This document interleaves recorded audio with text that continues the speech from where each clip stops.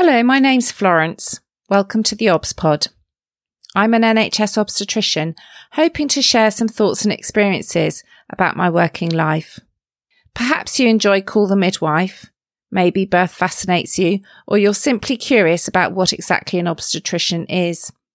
You might be pregnant and preparing for birth. Perhaps you work in maternity and want to know what makes your obstetric colleagues tick, or you want some fresh ideas and inspiration.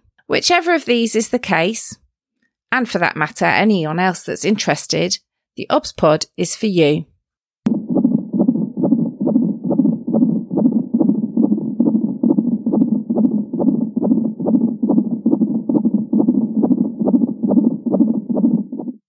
Episode 150.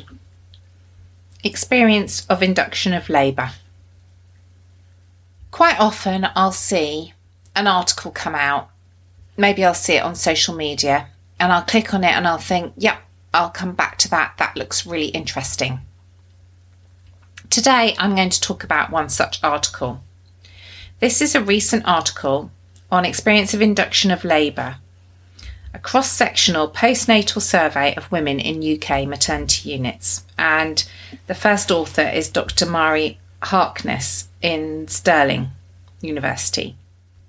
Now, this is an interesting topic for me because many of you will know we have rising induction of labour rates. So women are increasingly being booked for an induction of labour or being advised to have an induction of labour.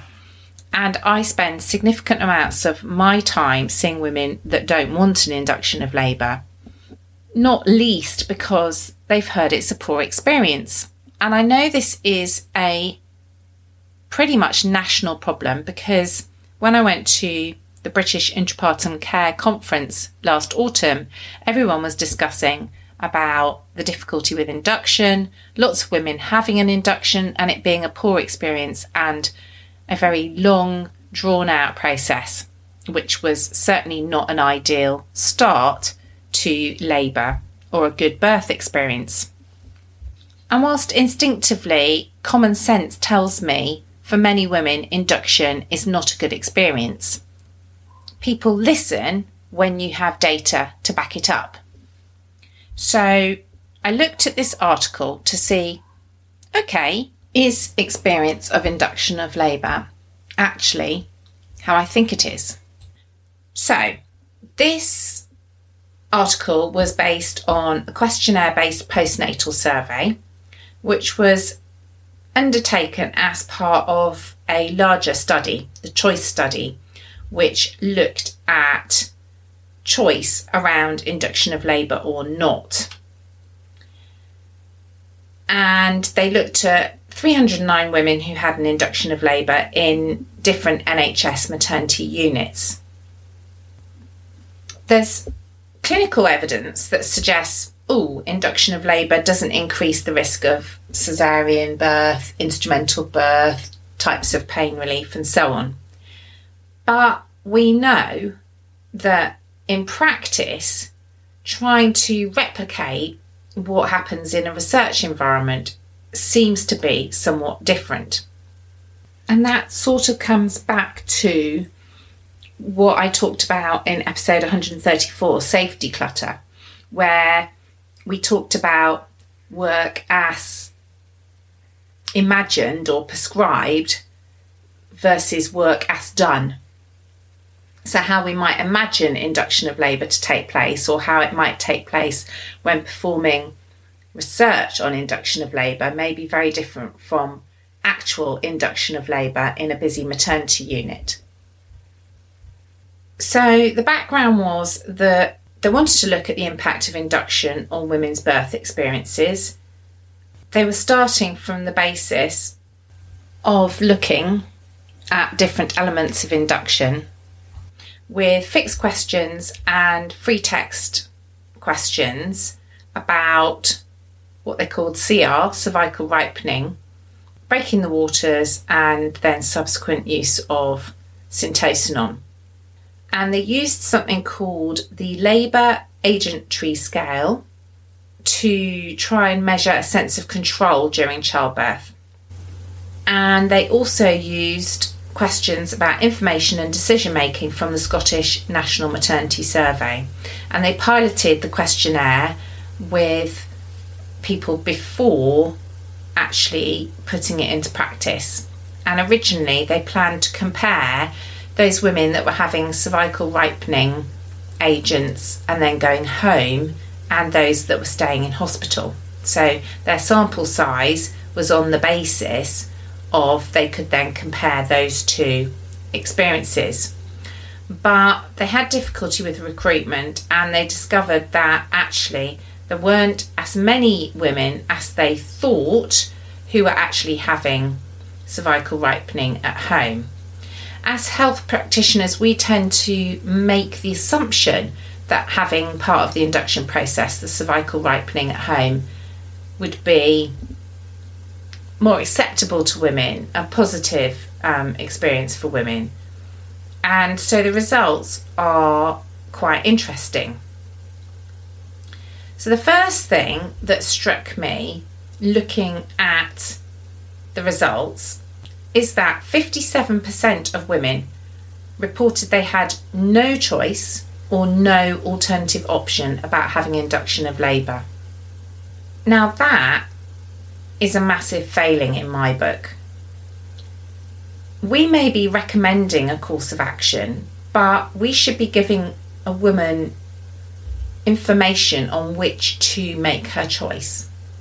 To feel you have no choice is very difficult, and I definitely see that in my daily practice. Women who are you going to allow me to do this? Am I going to have to be induced? That's definitely the language they use, regardless of whether that's how we feel we are explaining it. Only half, 50%, felt they fully understood what to expect during induction. And lots of women expressed in the free text that they were anxious about the well-being of their baby, and it was that anxiety about the well-being of their baby that had influence on their decision to accept induction. Women talked about being under a lot of pressure from health professionals and being scared because people were talking about stillbirth. And it is tricky. It's very difficult to lay out the risks, and we do have to do that. We don't want to be paternalistic and hide the risks from women, but equally we need to explain them in a way that puts them in perspective. What is the stillbirth rate, rather than, well, you need to have this because your baby might die. The other interesting thing is 48% of respondents stated that having an induction changed their plans for labour and birth, and this is what I see frequently. It restricts women's choices. It makes a massive difference to their place of birth, their pain relief options, fetal heartbeat monitoring, their ability to move around. It has massive repercussions. So changes included being unable to use water, being unable to use a midwifery-led unit, or home birth. In terms of time spent in hospital, women experienced a variety of lengths of time in hospital. There was a mean time from starting cervical ripening to transfer to labour ward of 22 hours. To be honest, actually that's not very long. I'm quite surprised that that was the median. Unfortunately, at the current time, I know in lots of units up and down the country can be considerably longer. But the longest duration of an antenatal stay was 11 days. I mean, that's wholly unacceptable, isn't it? Some women went home during that cervical ripening process, and women described delays at almost every stage of the induction process. The main delay being transferred from the antenatal area to the labour ward, either because they were waiting to have their waters broken, or being transferred quite late on when they were in labour. And women found this confusing because on the one hand we were telling women that their baby was at risk or their health was at risk, and then they sat in hospital for a long time or were told there was no bed for them. So that contradictory information contributed to poor experience. On the antenatal ward, women described lack of privacy, lack of sleep, lack of food, shortfall in support from midwives. I was labouring behind a curtain, said one person. No privacy, others around me. And unfortunately, that's something I recognise. We don't provide women with a really suitable environment for that labour care. And we need to move these women swiftly to labour ward when they're contracting like this. But the reality is that sometimes doesn't happen. There was also feedback about the ability of their birth partner to be with them during the induction process, and that was very difficult.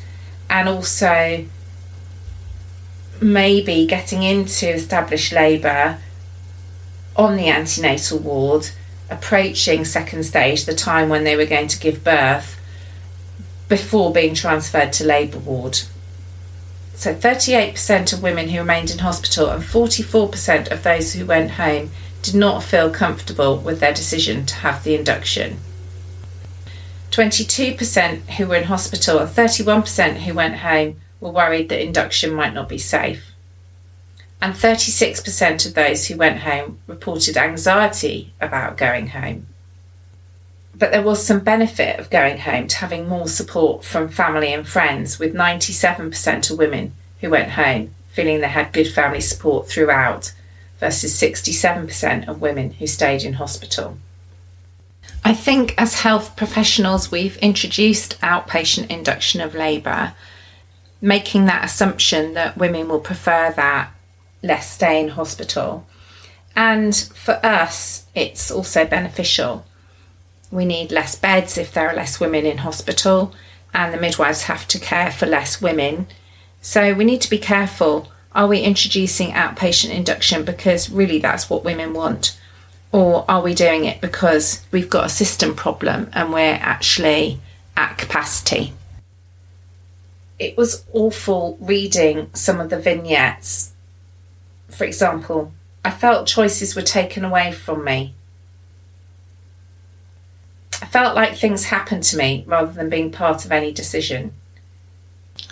For me, one of the most interesting results was Table 4, sense of control during induction of labour. And that was interesting because there were high levels of fear, being tense. For example, 61% of women felt tense, 49% felt fearful, 39% felt helpless or powerless. But then 81% felt they were with people that cared about them. 48% felt confident, 69% felt important. So it's a real mix of very negative and positive feelings. The one that interested me the most was the question, I felt good about my behaviour. 79% agreed they felt good about my behaviour. That whole question is just jarring to me. I mean, again, it's that weird thing of an expectation of how one should behave in labour, and the fact that you're not in control of your environment and that other people may or may not be judging your behaviour. I just found that question very odd. Maybe that's just my ignorance. Maybe that's a very normal thing to be asking on this scale. Around 1/3 of women felt a failure, 40% felt powerless, and about half felt fearful. On a happier note, 35 women described experiences that were positive. And when you look at their feedback, it's about feeling safe, cared for and listened to. They talk about supportive staff, being well informed, felt every decision was genuinely theirs. So what conclusions did they make in this study? And I'll put the study in the programme notes so you can go and explore it yourself. The conclusions were it was a period of anxiety, pain and discomfort. Women felt powerless and lacking control. But I think for me, it comes back to decision making. It's really important to have a proper discussion about decision making. And a lot of women felt that they had very little choice. So preparing women as to why an induction might be recommended and what the alternatives are and what the actual risks and benefits are would be really helpful.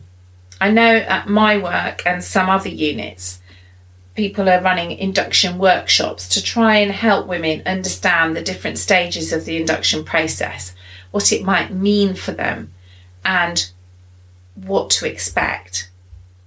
But explaining to women what to expect when we're having difficulties with delays during induction and a less than perfect system slightly worry me too.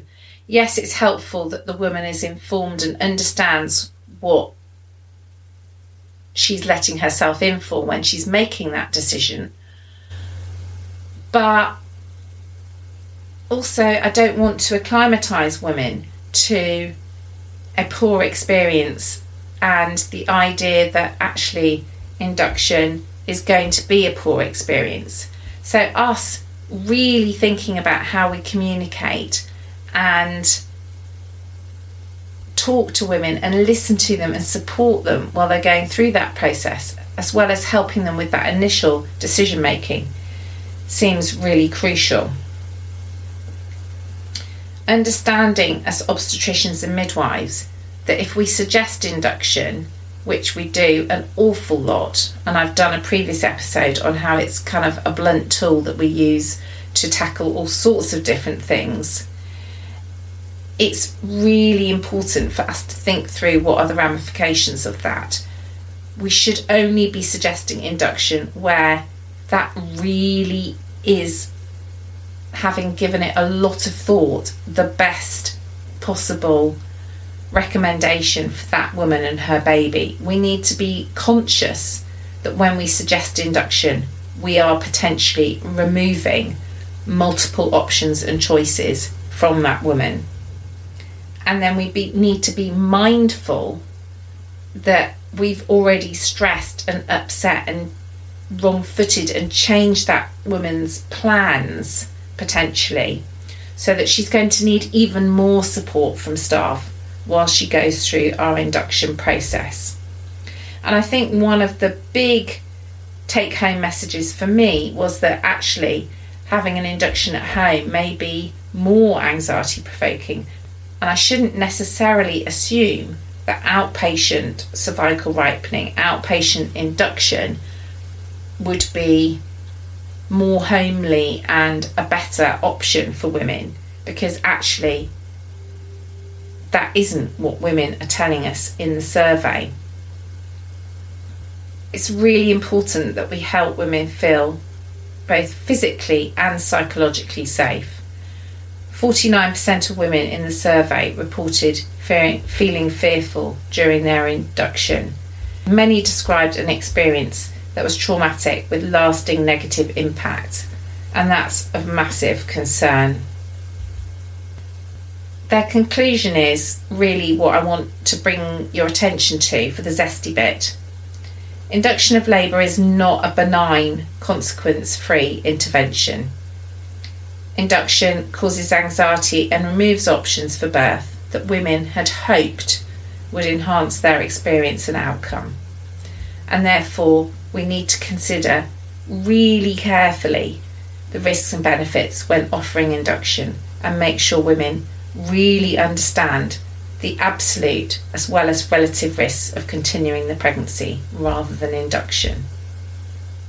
And we as health professionals have a responsibility to weigh these up too and understand the impact a decision for induction can have, rather than tossing it into the mix as a easy thing for us to offer and suggest. I think we need to apply induction much less indiscriminately, maybe. We're allowing induction rates to rise for numerous good reasons, but coming back to the kind of principle of do no harm, we are potentially doing harm. So every decision for induction needs to be carefully weighed up and thought about with that individual woman for her individual circumstance. I very much hope you found this episode of the OBS Pod interesting. If you have, it'd be fantastic if you could subscribe, rate and review on whatever platform you find your podcasts, as well as recommending the OBS Pod to anyone you think might find it interesting. There's also tons of episodes to explore in my back catalogue, from clinical topics, my career and journey as an obstetrician, and life in the NHS more generally. I'd like to assure women I care for that I take confidentiality very seriously and take great care not to use any patient identifiable information unless I have expressly asked the permission of the person involved on that rare occasion when it's been absolutely necessary. If you found this episode interesting and want to explore the subject a little more deeply, don't forget to take a look at the programme notes where I've attached some links. If you want to get in touch to suggest topics for future episodes, you can find me at the OBSPod on Twitter and Instagram, and you can email me theobspod@gmail.com. Finally, it's very important to me to keep the OBSPod free and accessible to as many people as possible, but it does cost me a very small amount to keep it going and keep it live on the internet. So if you've enjoyed my episodes and by chance you do have a tiny bit to spare, you can now contribute to keep the podcast going and keep it free via my link to buy me a coffee. Don't feel under any obligation, but if you'd like to contribute, you now can. Thank you for listening.